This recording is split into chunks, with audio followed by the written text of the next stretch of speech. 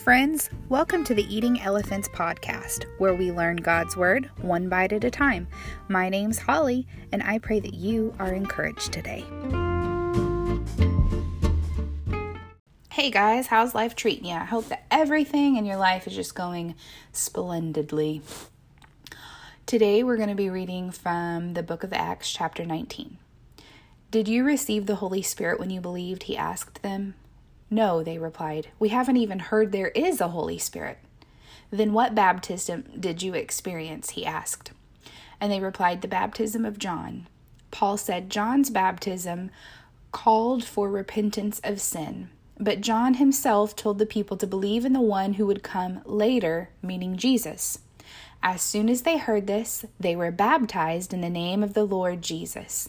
Then, when Paul laid his hands on him, the Holy Spirit came on them, and they spoke in other tongues and prophesied.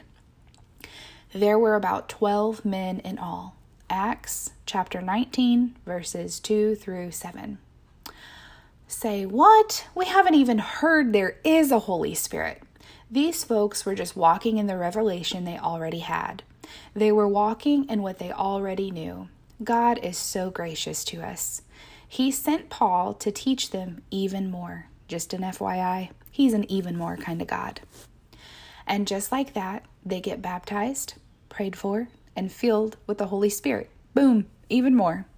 Even more presence, even more boldness, even more relationship, even more revelation, even more. A question to think about as you go throughout your day. Are you willing to have even more of God? There you have it, friends. I hope that as you go throughout your day, you guard your heart, guard your mind, and guard your instruction.